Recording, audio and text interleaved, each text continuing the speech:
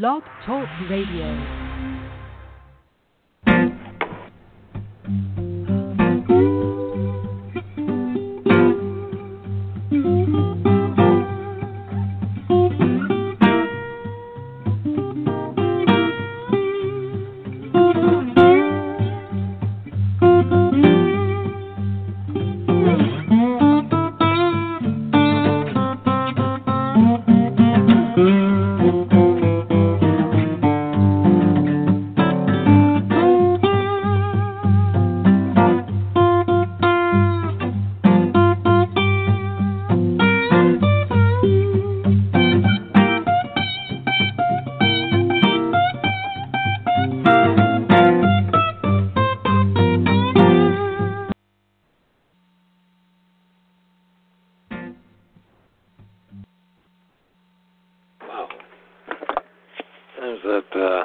Sometimes that noise just doesn't want to stop. But anyway, this is welcome to the Yellow Steel Show, and tonight we got a unusual program. Well, it's not unusual; it's a union program tonight. But we're going to be talking about quite a few issues.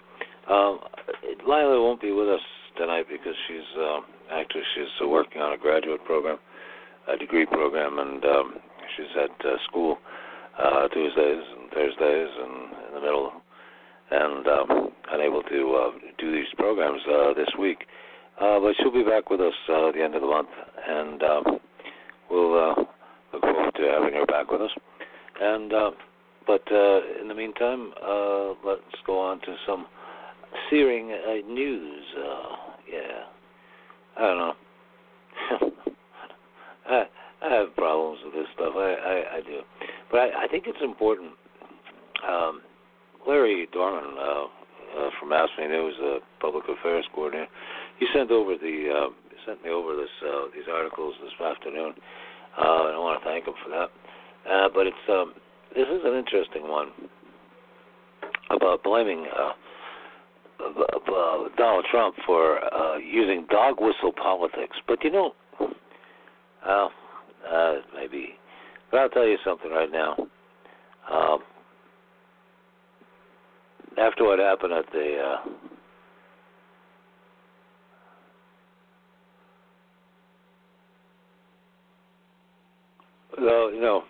after what happened with all these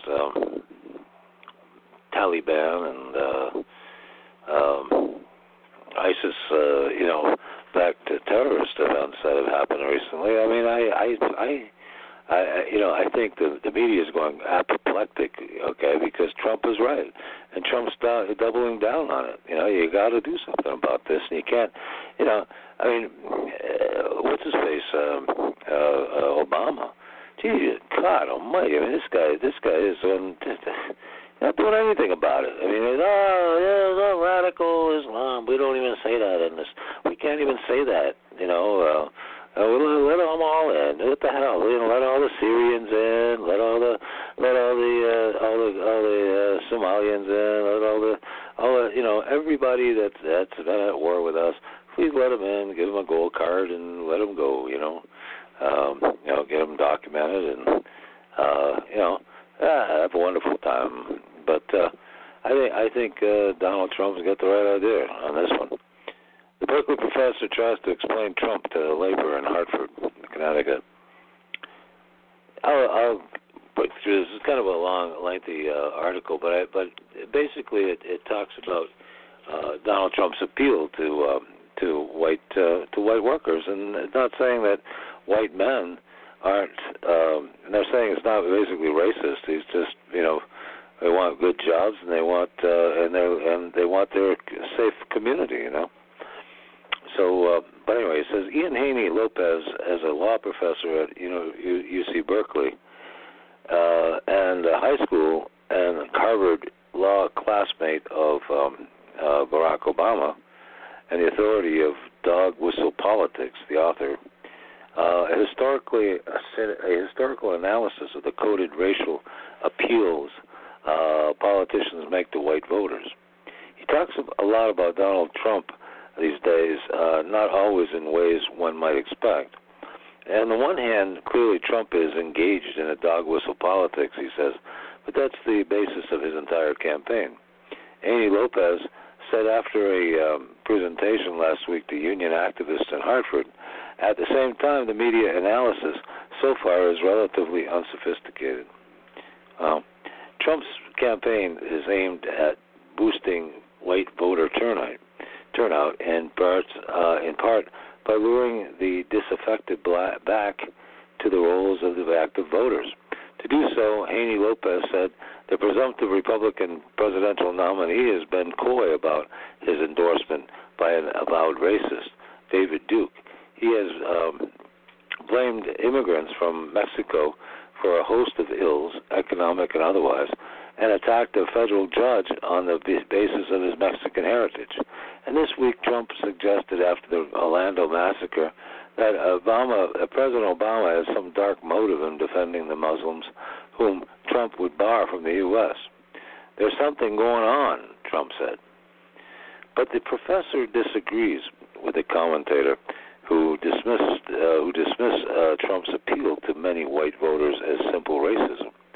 This is not out-and-out racism. It's important that it's not out-and-out racism because if you think it is out-and-out racism, you can't understand the Trump supporters, Haney Lopez said. They're not racists. They are people who are driven by two great fears. One is economic anxiety, and the other surrounds demographic change. And those fears are real, and those fears are legitimate, and we need to treat them like they are real and legitimate. To Haney Lopez, this is more important for the left to deconstruct Trump than to denounce him. Haney Lopez is most important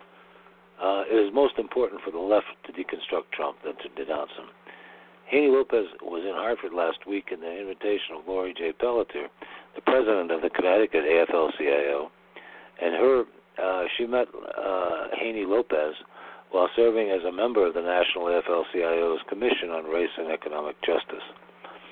Pelletier says it is important for union leaders to understand Trump's appeal to working-class whites, including members of the labor movement. At the state AFL-CIO political convention last week, one of the workshops was about how to talk to union members about Trump. When I saw Dr. Lopez's presentation for the first time last October, it was eye-opening for me, she said. We often ask ourselves, why do our members sometimes vote against their own best interests? And to me, his presentation answered a lot of that. The Settle of Dog Whistle Politics, the subtitle, is how coded racial appeals have reinvented racism and wrecked the middle class. This thesis is that subtle racial appeals have been used since the early 1960s to stroke class resentments, undermine confidence in social programs, and break up the New Deal coalition that serves Democrats and labor. Part of the narrative is divide and conquer, Pelletier said. Look at what that one is doing over there, but not what this one is doing over here. That's often what happens with workers. So Haney Lopez brought his PowerPoint presentation about race politics and dog whistles to Hartford. This is not a story of bigotry, he told the labor audience. It's a story of strategy, cold calculating strategy. To win, Trump probably needs 65% of the white vote, a significant jump from the 59% that went to Romney in 2012. Haney Lopez says the Republican desire to turn out the white vote is obvious, and Gallup surveys of 338,000 people in its daily tracking poll of 2012 found non-Hispanic whites accounted for 89% of Republicans self-identifying nationwide, wow, compared to 70% for independents and 60% for Democrats. Haney Lopez says the GOP has only grown whiter. Imagine that? Yeah. It tilted in 1964.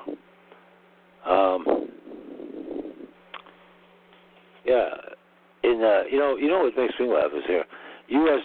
Senator Barry Goldwater of California, who had voted for civil rights legislation, voted against civil rights legislation, not for, was one of the only 5 senators from outside of the South to vote against the Civil Rights Act of 1964. Yeah. The same year, he was the GOP nominee for president, and he lost in a landslide, but established a beachhead in the Democrats, solid South, carrying Louisiana, Georgia, Alabama, Mississippi, and South Carolina. And oddly enough, the stupidity, the amazing thing about this is Hillary Clinton was a Goldwater girl. Yeah, I mean she was anti-civil rights back in the '60s. Yes, folks. Yes, she was. She was supporting Goldwater, who was anti-civil rights. Richard Nixon won in 1968 with a Southern strategy that included opposition not to integration but to forced busing, and an appeal to law and order voters that suggested that protesters, whether for civil rights or against the war in Vietnam, were simply lawbreakers. Everybody remembers that. Yeah. Kent State, 1970, I believe it was. In 1980, Ronald Reagan's first speech after the GOP convention was at the Neshoba County Fair, about 7 miles from Philadelphia, Mississippi, where 3 civil rights workers were murdered. He declared, "I believe in states' rights." And conservatives complain that liberals like Haney Lopez wrongly make Reagan's appearance at a popular county fair to something nefarious. They note that the Democrat Michael Dukakis campaigned at the same fair in 1988, and that days after going to Neshoba, Reagan told the Urban League in New York, "I'm committed to protection of civil rights of Black Americans." So there you go. But this goes on and on and on. But the important thing is to note that I don't think that Donald Trump is outright racist. It's just that he's questioning everything going on and saying, what the hell is going on? We're losing our culture. We're losing our country. We're losing everything. And he says he doesn't want to lose it anymore. I can understand that. But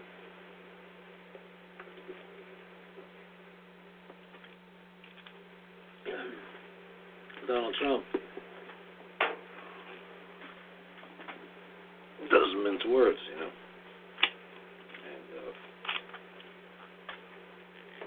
for that he's liked by many people. Oh God, it was amazing.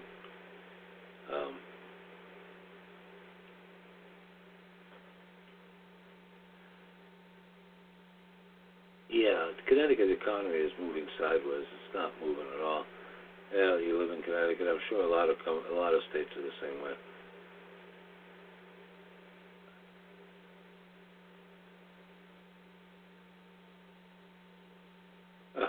Excuse me.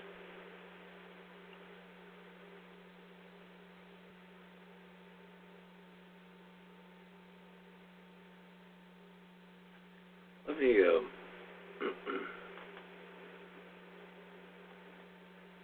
I have a couple of articles here that I want to read, but go further. But there's something here.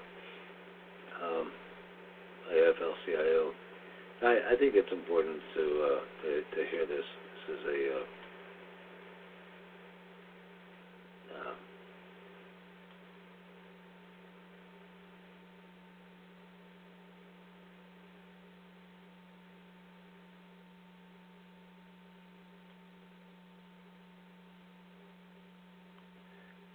I think I'll pass on that one. I don't particularly like this guy, John Oliver. Let's see. Anybody knows who he is? He's a comedian on Comedy Central, or Daily News, Daily Report, Jon Stewart's old show. But let me go on. This is I want to talk about tonight's mess, all the messes that there are, and There's some interesting news today that I found. One is the second largest city in the U.S. is on the verge of being 100% renewable. Believe it or not, that's Los Angeles. But this is the most exciting thing that I heard today, and I can't verify it, but other than through this particular article. But if it's true, it's great news, and very, very good news. Not for Hillary people or Democrats, but definitely for the Sanders campaign. Sanders campaign prepares for a run as an independent. In a move sure to shake the Democratic Party to its core, Bernie Sanders' campaign is not yet done fighting their revolution against the establishment. Not only that, there are 2 million votes in California that weren't counted. Yeah, 2 million provisional ballots weren't counted. And they did the same thing in Arizona, the same thing in California, the same thing everywhere. Everywhere they did it, the same thing. They didn't count the provisional ballots. Their election fraud was going rampant. I mean, this is why Bernie people are so fed up with the robbery that and for the damn Democrats to think that they can do this, they can rig an election for Hillary. And that's a horrible thing. It's absolutely a horrible thing. And to think that we are as stupid as that. I mean, liberals are not that stupid, and believe me, we're not.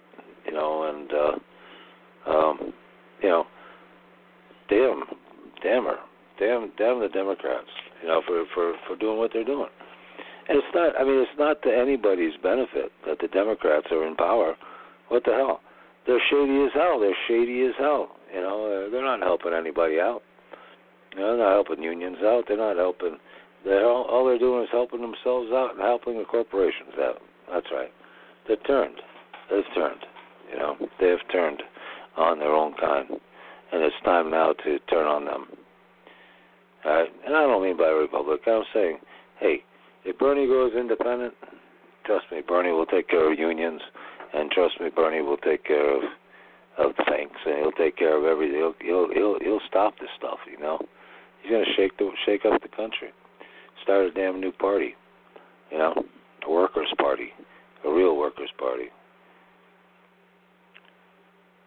A quiet burst of activity from the Sanders campaign seems to all be guarantee that Sanders will run as an independent this election cycle.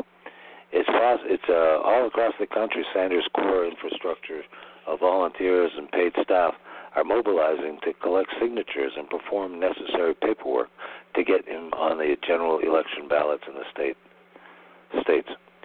Officials highly placed within the Sanders campaign remain evasive and deny that the senator's plans at this time to run as an independent. Bernie campaign manager Jeff Weaver has stated time and again that they don't intend to go all the way to the convention. They do intend to go all the way to the convention and make the case that Sanders should be the Democrat nominee for 2016. But the Sanders campaign is actively engaged in activities within the states that have no other purpose besides putting Sanders in a position of being able to run as an independent candidate against Donald Trump and Hillary Clinton. If Bernie were to run in the general as the evidence of his campaigns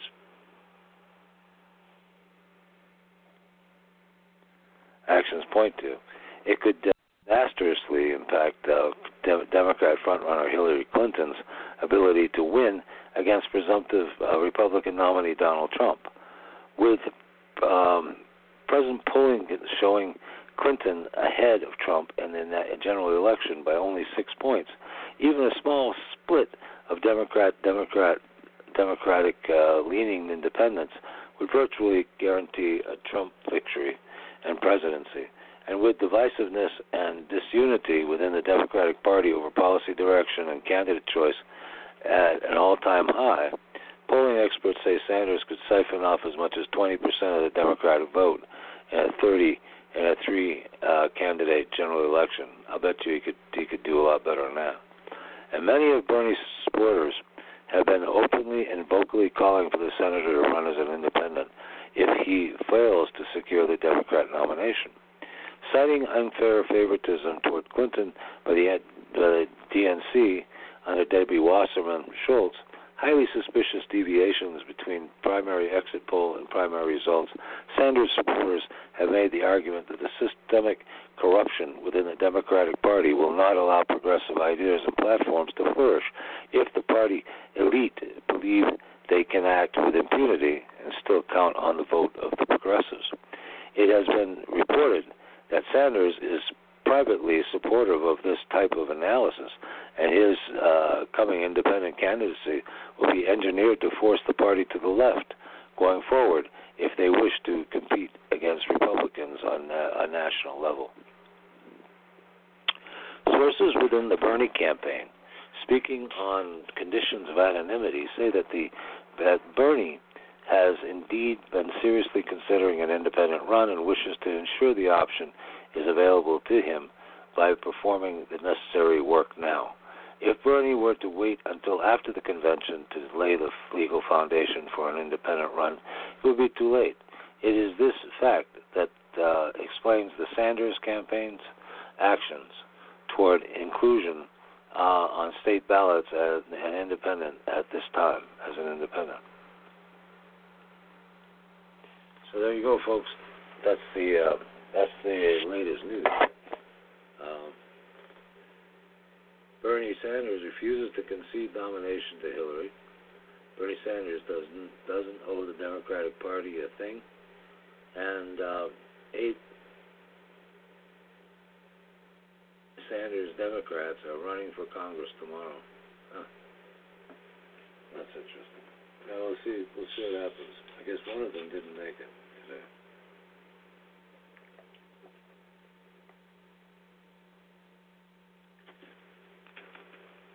I don't know if the others did. I know only one didn't, I heard.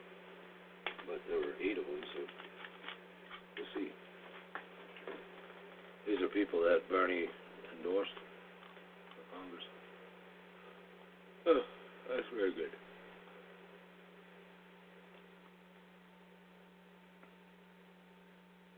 Now, I don't know how anybody feels about this, but anyway, I'll touch on this later, this other article later. But right now, I want to talk about the good. Say goodbye to the superdelegates. Yeah. This year's poobahs better make the most of their exalted superdelegate status, because what's going to happen is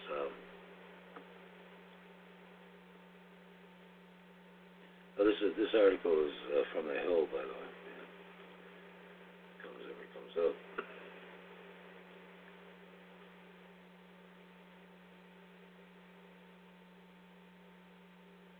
This article was written just a couple of days ago, just 2 days ago. It says, say goodbye to superdelegates. Well, Bernie Sanders will not be the Democratic nominee in 2016, but his amazingly successful candidacy will nevertheless have a lasting impact on the Democratic Party in many ways, starting with the elimination, or at least the political castration, of superdelegates. Well, I like that, but I'll tell you something.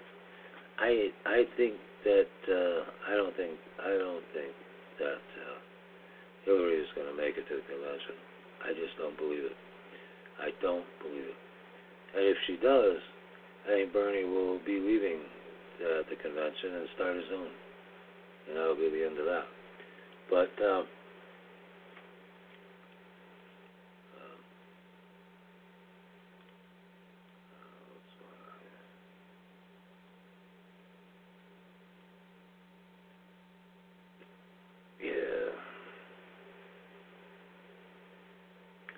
yes, there are still many diehards among the party elite who defend the role of superdelegates, but the tide is running against them, and it's not just led by Sanders.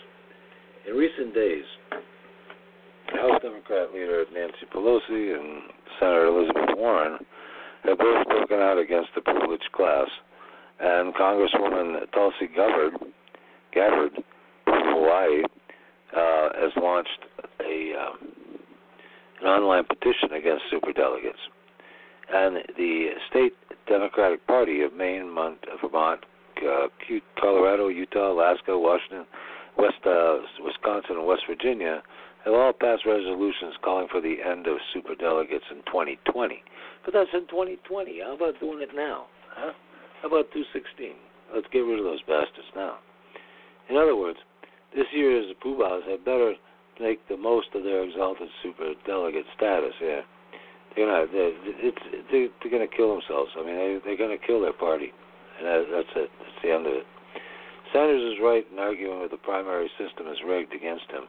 It is, and that, in fact, is why the Democrat National Committee created the position of superdelegates in 1982, was to save the party from some outsider like Sanders or Howard Dean, in case party elders needed to step in and override the popular vote. Howard Dean. He turned out to be one of them. He became the chairman of the Democratic National Committee, for crying out loud, after he, corralled all the anti-war people into his campaign, and then, dropped out after New Hampshire. I mean, what a freaking yahoo he was. And he sold everybody out. It was just terrible. And that's why I was afraid of Sanders to begin with. And, I'm glad to hear that he is running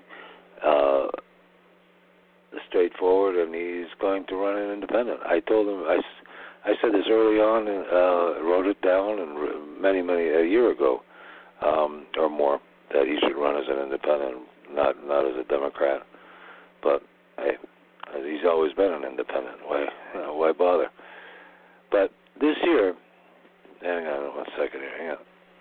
But this year, it was even worse. More than 400 superdelegates openly pledged their support to Clinton, even before one vote was cast in the primaries. And on June 6th, enough superdelegates endorsed Clinton to make her the party's presumptive nominee. Just hours before voters in California, New Jersey, and New Mexico, and South Carolina, and Montana had a chance to vote, thereby sending a clear message: we don't care what the people want. We superdelegates will decide the party's nominee.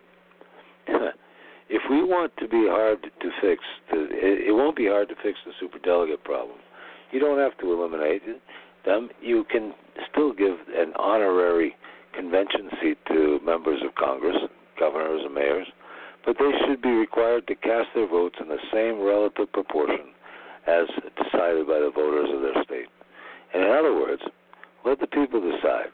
That's the rule that's always in effect for the Republican Party. It's called democracy. But today, there's no democracy in the Republican Party than in the Democratic Party. So that's a Democrat. That Bill Press wrote that, and pretty bizarre. But yeah, I think he's seeing the handwriting on the wall. But I don't think, he's a dyed-in-the-wool Democrat, and he's by hook or crook,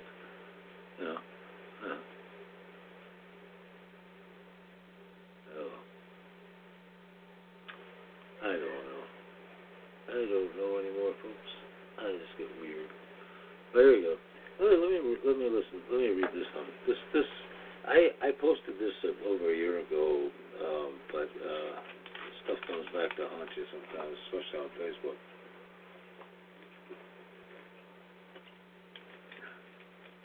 I thought it was kind of interesting. U.S. Muslim basketball players demand Americans create special Muslim uniforms for them. This is a girls' team. In their continued effort to avoid assimilating with American culture, Muslims are winning battles all across the country and forcing small businesses, restaurants, colleges, and retailers to comply with their oppressive Sharia law. But excuse me, but according to a recent report, Sharia law has snuck into yet another popular facet of American life: community and school sports.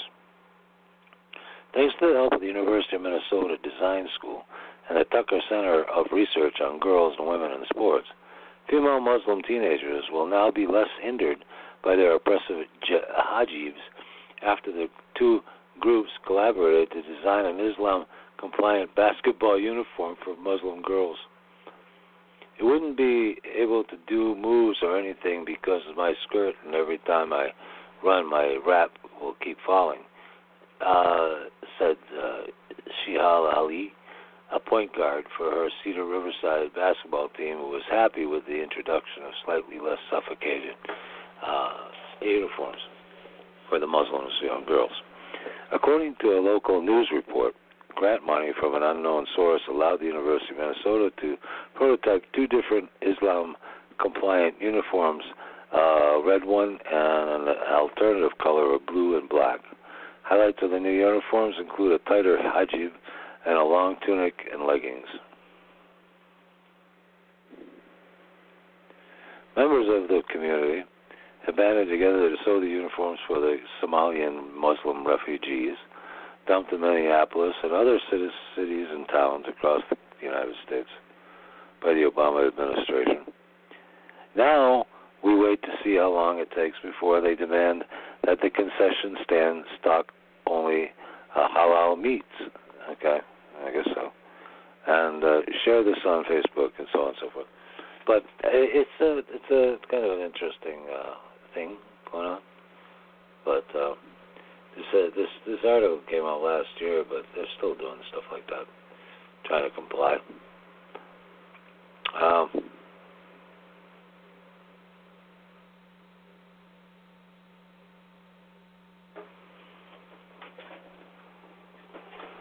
This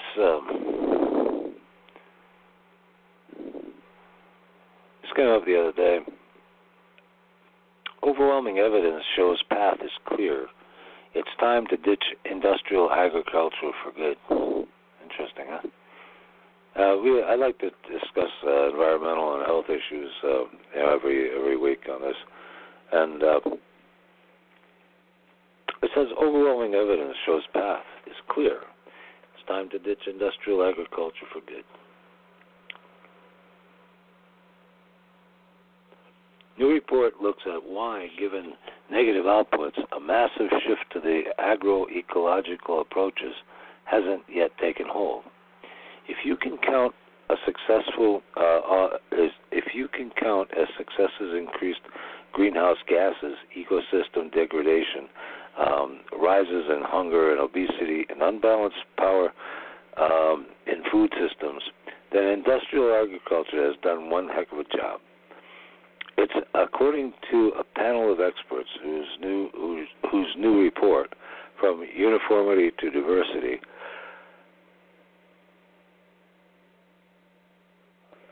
a paradigm shift from industrial agriculture to diversified agroecological systems, calls for a breaking the chains and locks monoculture and industrial scale feedlots to the dominant farming systems in order to unleash truly sustainable approaches, one that uses holistic strategies, eschew chemical inputs, foster biodiversity, and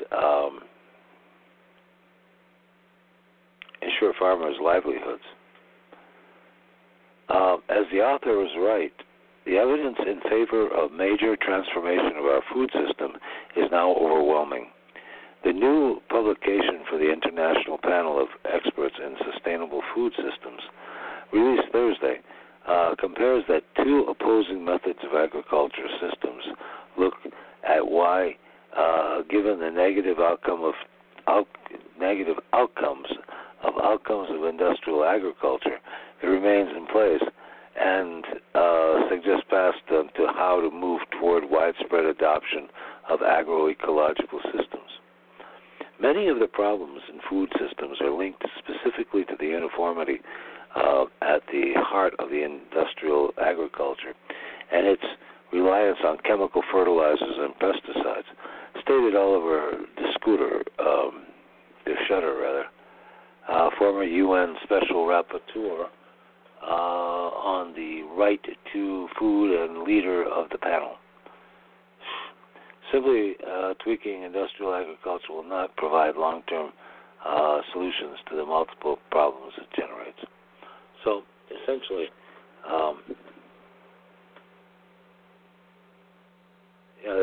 these huge commercial or ecological farming is pretty questionable. It's questionable. Let's see. Yeah, if you can do all this without pesticides, if you can do commercial farming without pesticides, I don't know if you can on a large scale. ISIS announced the Florida threat 3 days ago, and we will. They said we will attack Florida. Isn't that odd that they knew about it? They knew the guy was going to do it, but nobody knew who it was, man, until it happened. Even though the guy had been picked up twice, there's something wrong here. Something wrong. Really, really wrong.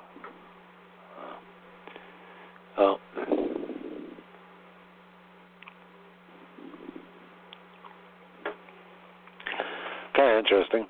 Obama willingly met Islamic preacher who says gays are forbidden by the Quran. Yeah. That's amazing, huh?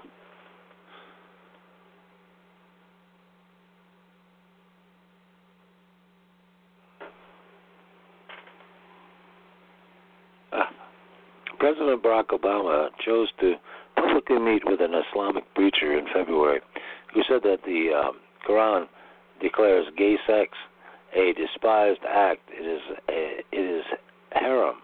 It is forbidden in Islam, completely and absolutely. The meeting in Baltimore came shortly after Breitbart published the Islamic cleric's orthodox denigrations of gays, which was posted on YouTube.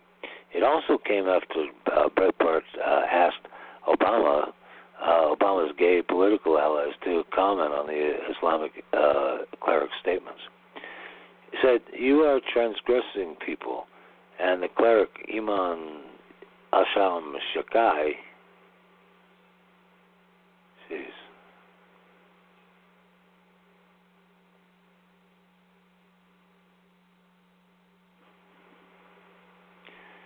I lost my place there. I'm sorry. The pages just jumped.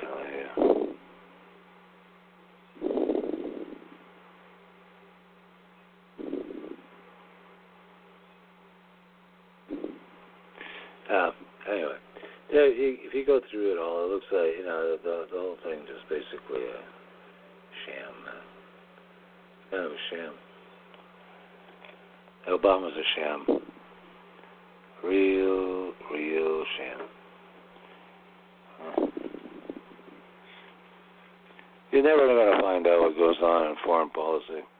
There, it's probably all like Hillary, where it's bought and paid for.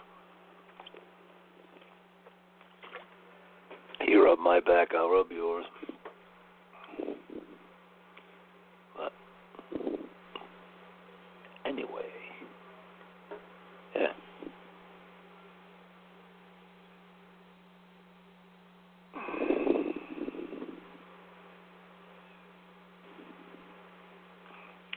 So I'm gonna leave that one go because it's kind of long, and it's the ultimate hypocrisy.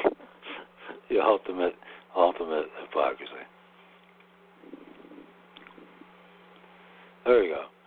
Gays must die, says speaker at Orlando Mosque. I mean, what the hell, Here these people are killing homosexuals is a compassionate thing to do in Islam, I guess. I got a 2-minute speech by this nutball. Let's kind of hear it. Death is the sentence. Nothing to be embarrassed about this. Death is the sentence. Here's a story you won't see anywhere else. A Muslim scholar says killing homosexuals is a compassionate thing to do. And he's just hours away from speaking at an Islamic center right here in Central Florida. Channel 9's Field Sutton's been trying to find out why the group invited him to Sanford. Off camera, one of the people who is a member here told me that Sheikh Farouk Seskalishfar's speech last night on women's issues was well received and not particularly controversial, but we already know that many people in the Sanford area and around Central Florida are upset about what is coming tonight. Yeah, I'll ask him. Seminole County resident Alan Kornman told Eyewitness News he couldn't believe what a simple Google search turned up about the man speaking at this Islamic center tonight. It's appalling. In fact, it's inciting violence against gays, and I find that reprehensible.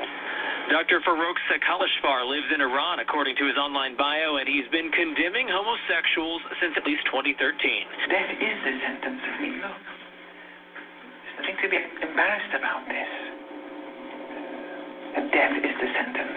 He admits the Islamic death sentence applies in limited circumstances and is not applicable under U.S. law. But he also says the only way gays and lesbians can be forgiven is to die. Well, we have to have that compassion for people. With homosexuals the same. Out of compassion, let's get rid of him now. I asked Reverend Brian Fullwider of the Interfaith Council of Central Florida what he thinks about Seskalishfar's rhetoric. These issues around homosexuality and the crying of it or denouncing of it by religion takes away often from our really important tasks of helping our community. He told me he wishes congregations would focus on helping the poor, the homeless, and the abused instead of persecuting a group that can take care of itself. In Sanford, Field Sutton, Channel 9 Eyewitness News. Now, in the past hour, we spoke with one of the leaders from the Husseini Islamic Center, and he says he believes the center has a right to have anyone speak on any topic. And he emphasized it's a private event. Well, so much for that. It's a private event.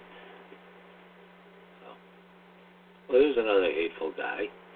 Netanyahu, bans tens of thousands of Muslims from entering Israel following an attack. It's amazing. Yeah.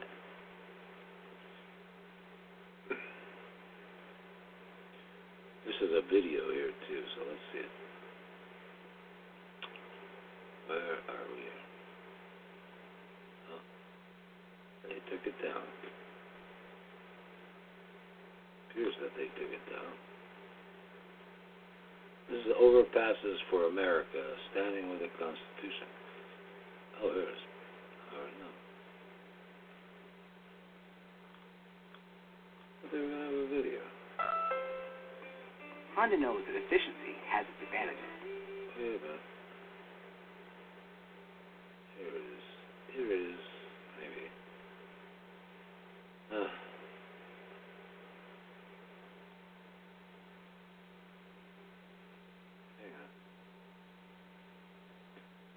This is a strange website. It's got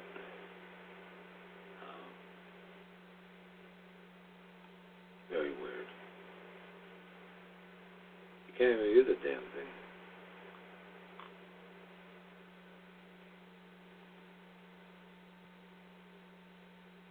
Video? No, it's not video. Alright. Well, I can't find the video, but it says there are so many issues and points of concern that could be addressed in America at this point. We have an abysmal job of reporting and failing economy. We cannot be distracted by a soaring Dow Jones and stock market. Well, we have an average... hang on a second. With Apple CarPlay support, it's a perfect distraction. I don't know where the cool stuff from your iPhone is right here on your touchscreen display. Aha. Okay, enough music.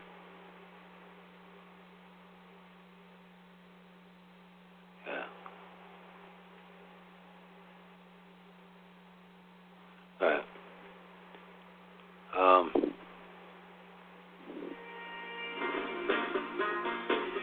Hold on one second here. I'm just gonna.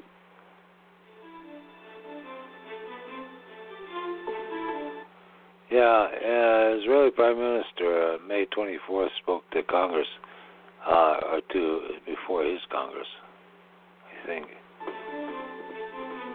The Middle East stands at a fateful crossroads, for an epic battle is now underway between tyranny and freedom. And like all of you, I pray that the peoples of the region choose the path less traveled, the path of liberty.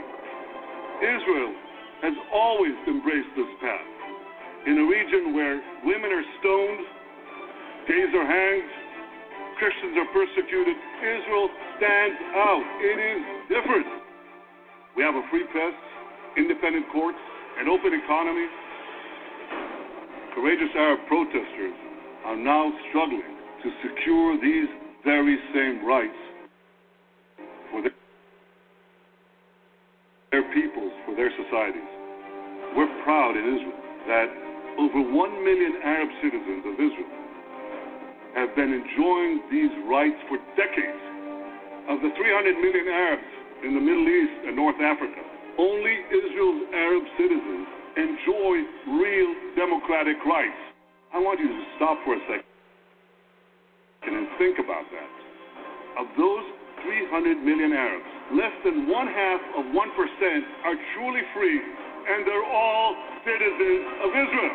This startling fact reveals a basic truth. Israel is not what is wrong about the Middle East. Israel is what is right about the Middle East.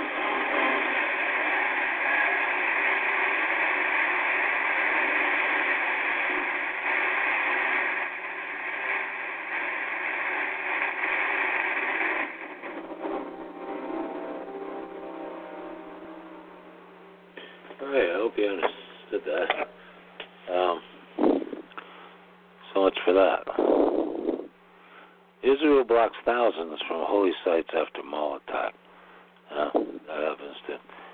You got to defend yourself, but at the same time, everybody's mocking what's his face, Trump. Say, don't do that. Trump's a jerk. Trump's a racist. Maybe you got Jews, a Zionist country, okay, banning all Muslims from their country. I mean, what's going on here? I don't know. But nobody condemns them, do they? No, they can't condemn the Zionists. That's not going to happen. Yeah. To the Palestinians being bombed by Israel, want Israel to stop bombing your ghettos into dust. Here's how. Get some rope, round up all of the Hamas, lynch them. Once Hamas isn't firing missiles into Israel, then Israel will stop stomping a mud hole into your slums. A simple solution to stop getting your ass kicked. I don't know. That's from the Palestinians, but that's a tough one. It really is. I don't really know how to explain this, but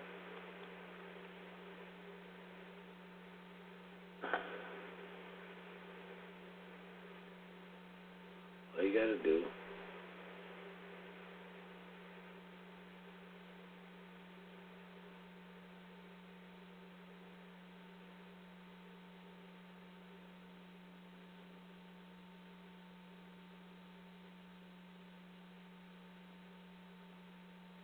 Alright, so anyway, we kind of lost ourselves there for a second. I'm sorry, I had a little confusion.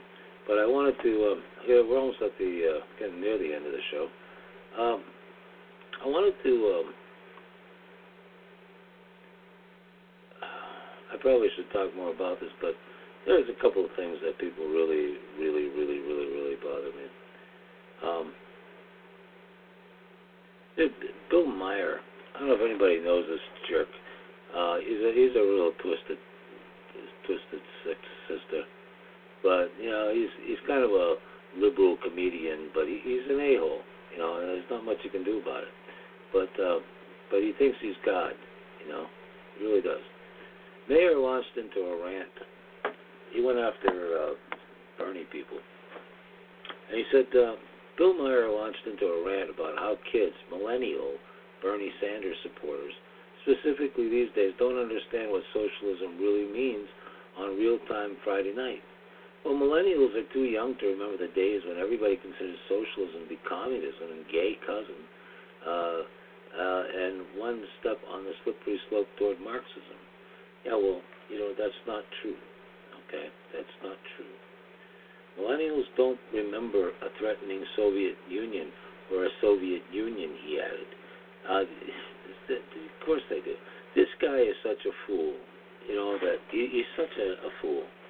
And he ends by calling everybody as a millennial little babies, and you don't know what you're doing. I wouldn't promote him, but he's got.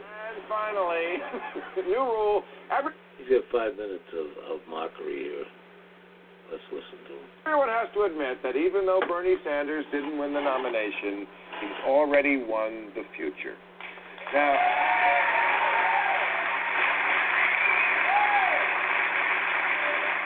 Now, last week in this space, I talked about how socialism was something America needs more of to curtail capitalism, because the profit motive creates horrible incentives like keeping people sick, putting too many of them in jail.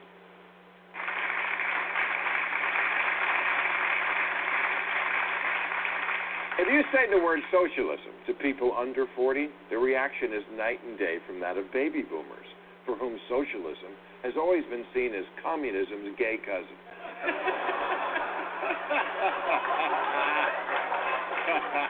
But for millennials, the word socialism doesn't conjure up images of Stalin and Castro. It conjures up images of naked Danish people on a month-long paid vacation.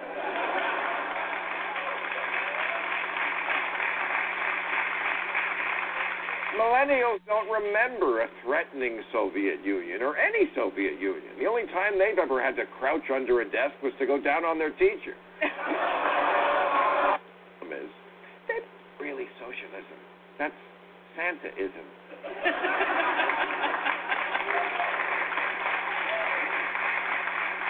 And look, no one is arguing that millennials haven't gotten a rotten deal in this economy, but they've also gotten too used to getting shit for free.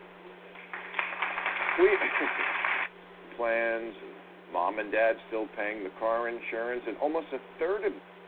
Well, I'm going to tell you something. This guy's so out of it. He's the same as the Democratic Party. That's exactly what he is. Hey, the guy's rich. He's got more money than he's at the top of the 1%. All right, and he's been on the air forever. He's a worthless and he's not even funny. But he's a New World Order guy. He's one of the guys. And he can come down after Bernie people. But this guy's a baby boomer himself. Okay, and millennials have a tough time. They got to have jobs. They got, housing's expensive. Everything's expensive, and there's no jobs. And these guys are, up to their eyeballs in debt. And there's just no. And to come out and steal the entire election from Bernie and from his supporters, it's cruel, it's criminal, and it's hard to take. And for this jerk, Bill Maher, to be belittling the troubles of the millennials, saying, oh, they're just used to getting free stuff. No. Trust me. This guy's a schmuck. He shouldn't be listened to ever. Ban him from all radio, television, wherever the hell he is, okay, and especially the YouTube. And don't listen to a word this jerk says. Ever. Ever. Ever. I never liked the guy. Never did I like this guy. So, and now I dislike him even worse. So, anyway, no room for a jerk like that. Well, anyway, I'm going to end the show tonight with a really good article. It says, Integrity Disqualifies Sanders from the White House. It's written by the New Yorker, but it's true.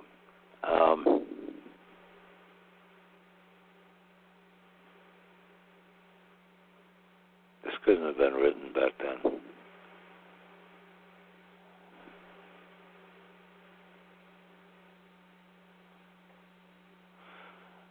Now it says this thing was written September 15th, 2014. Doesn't make any sense.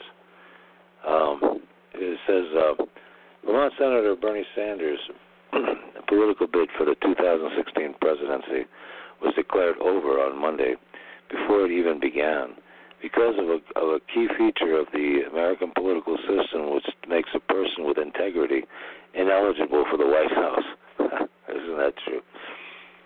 According to some experts, the electoral system has developed a number of safeguards over the past few decades to prevent someone with independence and backbone from occupying the presidency.